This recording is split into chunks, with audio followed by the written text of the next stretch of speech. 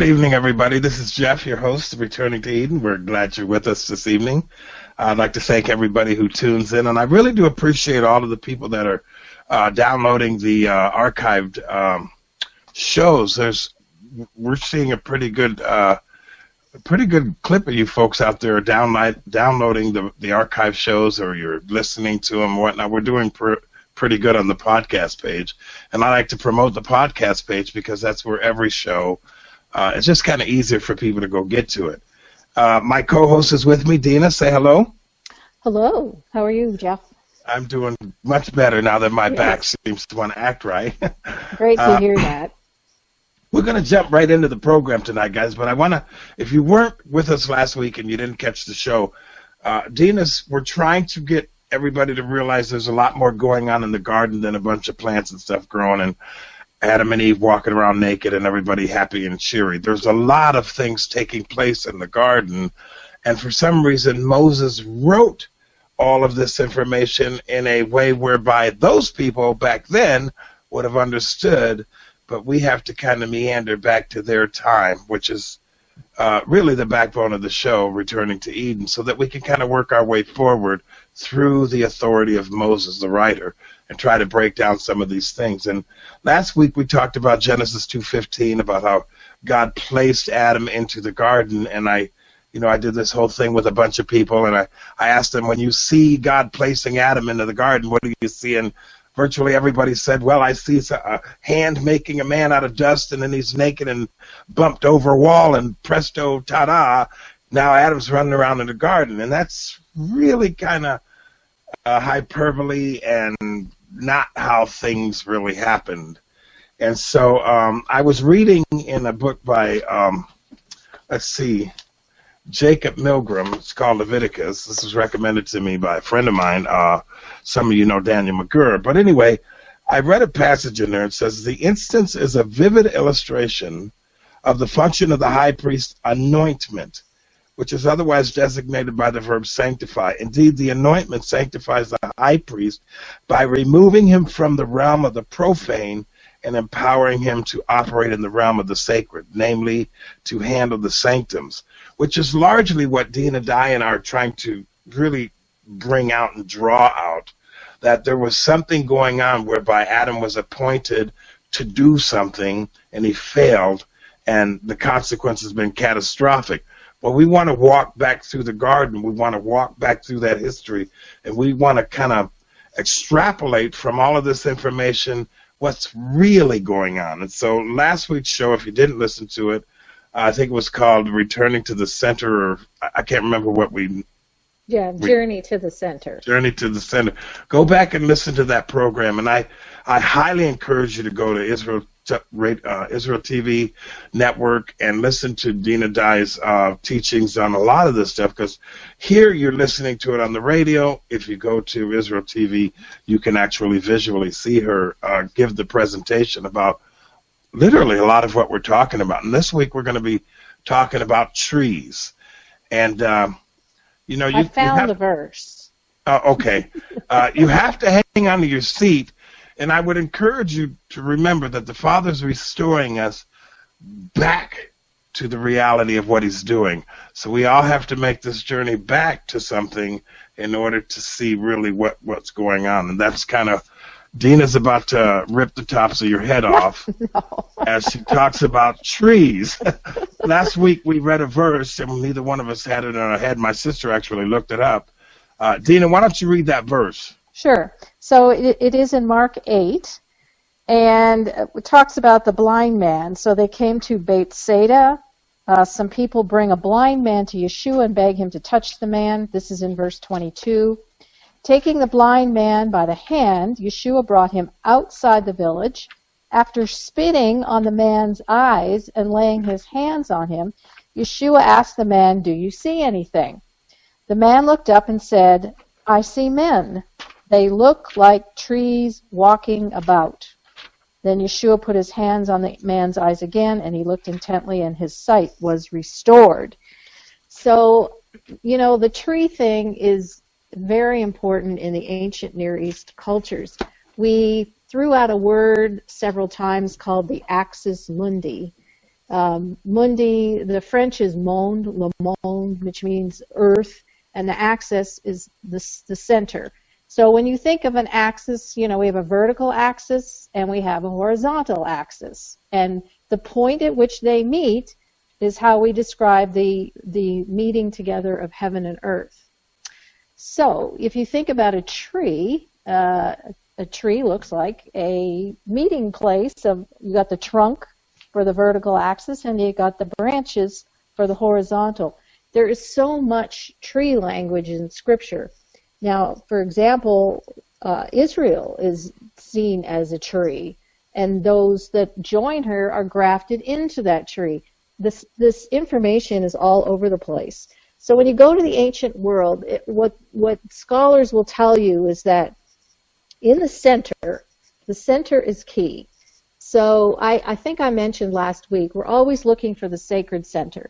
So if you looked at the temple building itself, not the outer courts or anything like that, just the temple building, which is in the shape of a rectangle, essentially. When you enter in, there's a more public space. We call it the porch or the ulam. And then in the second temple, you went past the curtain there. It was we called it the Babylonian tapestry, where Josephus describes it as kind of representing the universe, but in particular, representing a garden, which is very interesting. When you pass through the curtain, you enter into the holy place. Now, the holy place was where the priests served. The Levites did not serve in that space. The priests and the high priest served in the holy place. And then, so that was a more private area, but it was the space in between a public and a totally private area. So the most private area would be the Holy of Holies, right. And of course, only the high priest could go into that sphere. So everything was about space, and sacred space and spheres. So if you were at the ulam, the porch, you would have the ministry of the men of Israel, the Levites, and the priests. When you moved into the holy place, you have the ministry of the priests and the high priest. And then when you moved into the Holy of Holies, you had the ministry only of the high priest. So you see how it's elevating from a more public area to an extremely private area. So the garden, or the holy place, stood in between these two realms. The outside, more public, represented the earth, and the inside, private space represented by the Holy of Holies was heaven, those terms. So now you see the garden as the space in between. It is the overlap between outside and inside, between heaven and earth. And this is the place that we end up with Yeshua. When Yeshua is with his death, his burial, and his resurrection, he was hung on what? A tree. Okay, yes, he was crucified. That's how capital punishment went in those days. But the fact that it was a tree was telling us that he hung in the place where heaven and earth met. And so that space represented the garden. Now, in the garden, Adam was serving as a priest. We talked about that last week, so I don't want to beat a dead horse. But that is the place of service of the priests. And so when Yeshua, with his resurrection, opened that place, the garden, so we could return and serve as priests once again in the same way that Adam did, and have access to that sphere. Inside that garden, we had standing the menorah. We had which was plant life, the tree of life. We had the altar of incense, the incense also being plant life. And then we have the table of the bread of the faces the bread that was baked came forth from grain. So the whole of that sphere represented plant life. So in the ancient world, a great tree always stood in the center of something. We call it the world tree, the axis mundi. It was there that they say, at any time you have a sacred center, that's where creation came forth and chaos was pushed back. And so that's what we see in the garden, that place where chaos has been pushed back. Now, we have two trees, which is somewhat unusual in the ancient world, although there were some examples of two trees in the garden. Now, we're moving off into my opinion, but the tree of the knowledge of good and evil, Ephraim the Syrian said that tree represented the curtain and going into the Holy of Holies. Obviously, we don't know that for sure. But the tree of the knowledge of good and evil was seen as being the judgment tree, and it's been tied by a number of scholars to the Ark of the Covenant, which is inside the Holy of Holies, the sacred space from which the throne sits. And that the tree of life represented the menorah and the light of life and all of those things, and we can certainly see that tied to Yeshua. But these two trees stood in the center of sacred space, and they were for the purpose of bringing heaven and earth together. And in that space was where Adam worked as the gardener and where we ultimately are supposed to serve. I maintain that the garden, the kingdom of heaven, is present on the earth. It's just not everybody can see it. It's that invisible place between heaven and earth. And so we are now laborers in the garden in the same way it functioned in the temple. And part of that labor is to go out and work in the cultivate in the field to see fruit produced. So I let you say something, or I'd probably take the whole show. Well, it all makes sense because, you know, in every instance, Moses set up a tabernacle. He spoke about the tabernacle or the garden temple. And so all of the activity that we're talking about was centered around our ability to kind of produce a garden environment or a temple. Right. And then to perform in it. And we had the written instructions on how we were to conduct ourselves in that space or in that place or in the earth in order to bring, well, this is where it gets kind of even, it gets a little difficult for me to wrap my head around it, because if Adam's job was to, you know, the one thing that consistently happens, Dina, are questions. Yeah. Questions consistently Well, that's what's happen. supposed to do. Yes. So because of Adam's failure in the earth realm, in the garden, in the place where both heaven and earth were to be brought together, or the heavens and, well, I guess the underworld. And it was his job as priest and mediator to bring heaven and earth together. Which is why I read what Milgram wrote, because he was removed from the profane in order to do something, in order to sanctify something, to bring order, to bring literally to bring the presence of Elohim. Yes. You know, we're supposed to prepare ye the way of the Lord, okay? Well,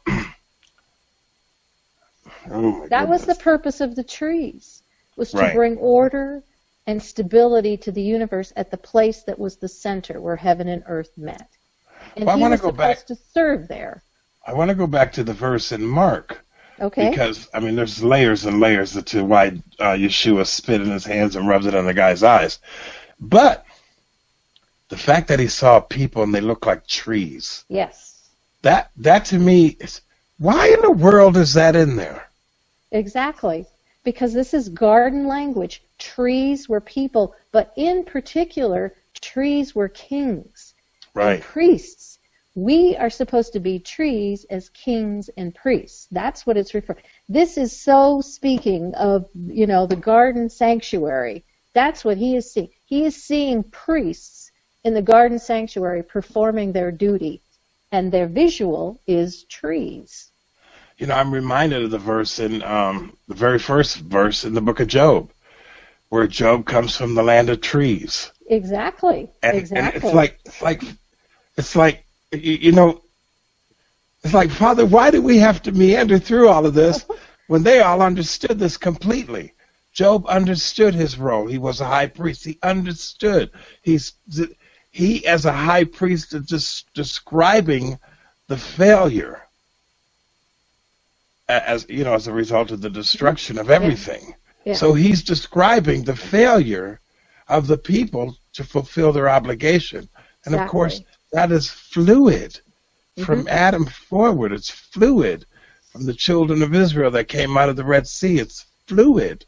that there's just been a consistent failure and pattern of failure to do what? To really follow the tenets of Torah and to prepare you the way of the Lord. Yeah, I mean, there's no question. Like I said, the point at which the two trees stood was supposed to bring order to the world and push back chaos.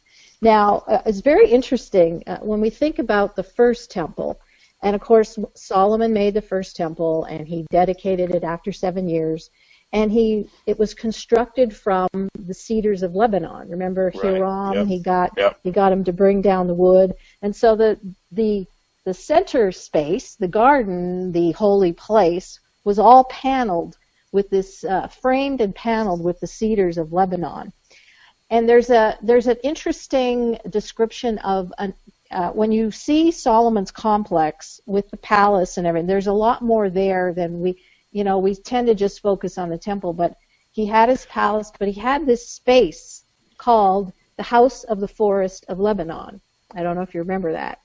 No. So, yeah, so go back and look at, I'm trying to think of where it is. It is try 2 Chronicles 9:15. So one of the idioms for the temple, there are many. We've talked about it as the vineyard and green pastures and the granary and the storehouse. But one of the idioms for the temple space, the garden, was the forest.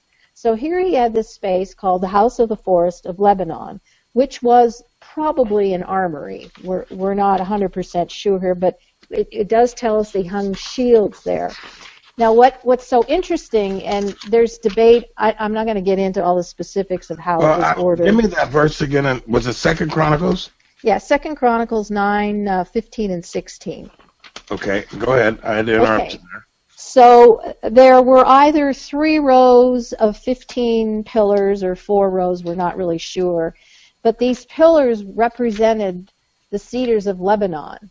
Okay, so each pillar, we're not sure if they were live. It appears probably not. Now, there were a total of these 45 pillars, but what I read this in the Nature in the, I can't think of the name of the book. I'll think of it later. But what they think is that it was like an optical illusion, and somehow it was like there were mirrors at either end that created this image that it looked like a forest filled with trees, in particular cedars, but there weren't as many as we think. And so this place, if these shields were sort of like mirrors and reflecting and making this imagery of the forest, and of course, what's the significance of the shields, etc., is to guard the sacred space. And so now we think about Adam in the garden. What was his task? To serve and to guard. He was to guard the sacred space and not allow an enemy in. So here we have that same picture of the garden represented in the House of the Forest of Lebanon, the Solomon, and that he did that in order to guard his sacred space. Did you find it? No, but I've been listening to you too, so I'm kind of distracted. Okay. So it's very, very interesting. I mean, the number of images we have about trees, and trees associated with particularly the holy place, and the idea of a forest multiplying and producing fruit. We see descriptions, for example, of the vineyard. Isaiah chapter 5 talks about the vineyard. What's interesting about the vineyard, which is also another idiom for the temple, by the way, is that they would plant all kinds of trees in the vineyard. It wasn't just a vineyard. But and we could go through Isaiah chapter 5 thinking about God as the beloved, the gardener, who took a vine and planted it in the vineyard. The vine represented the center space. And then built a watchtower, which is actually a picture of the Holy of Holies. And what was the purpose of the watchtower? Well, the family during the summer when it got hot would go out to the vineyard and they would all sleep in the watchtower because they needed to, guard the harvest from enemies. There's this constant imagery about protecting the sacred space. Like we have this idea that somehow, there's nothing to be done. This is the temple, nothing's going to happen there. And yet they were constantly having to battle enemies that would come in and defile the space in the same way that the serpent. The big issue here is that Adam's the one who let the serpent in. Okay, right. And God didn't just go, Zappo, here's a serpent, deal with it. He Eve was supposed to guard it. Eve was right there with him, if we think this was the Holy of Holies, she shouldn't have been in there either. I found the verse. This is my opinion, that I see the Eden, the garden, and the field as three separate spaces. So you think it was in the field? I think it's in the garden.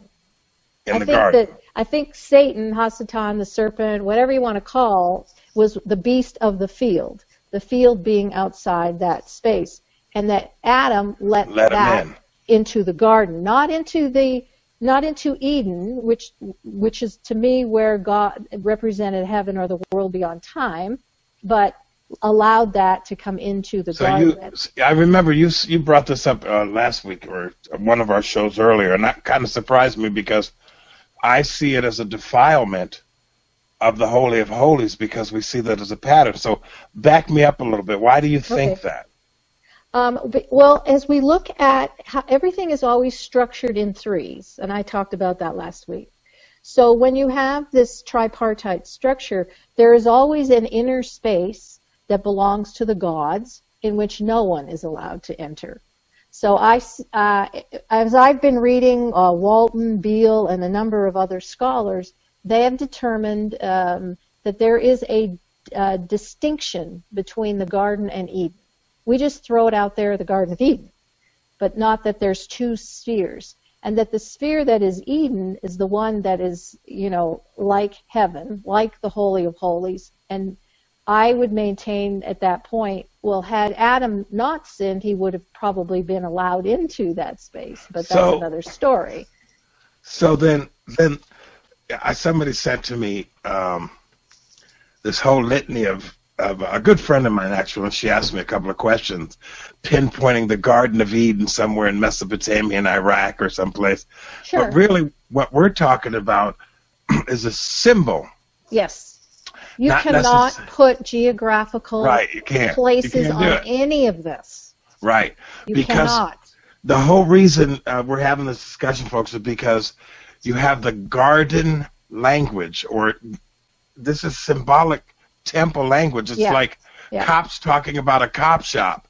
Yeah, when the disciples are sitting around talking about various things like the Father and the Son, they're talking about kingdom language. They're not talking about a biological thing, and this is kind of the same thing here. Yeah. We're not talking about a garden with trees and flowers, and although those things were probably there, we're talking about the place where God dwelt. Mm-hmm. We're talking about the place where the high priest served, and then we're talking about the nations or the field where everything else was.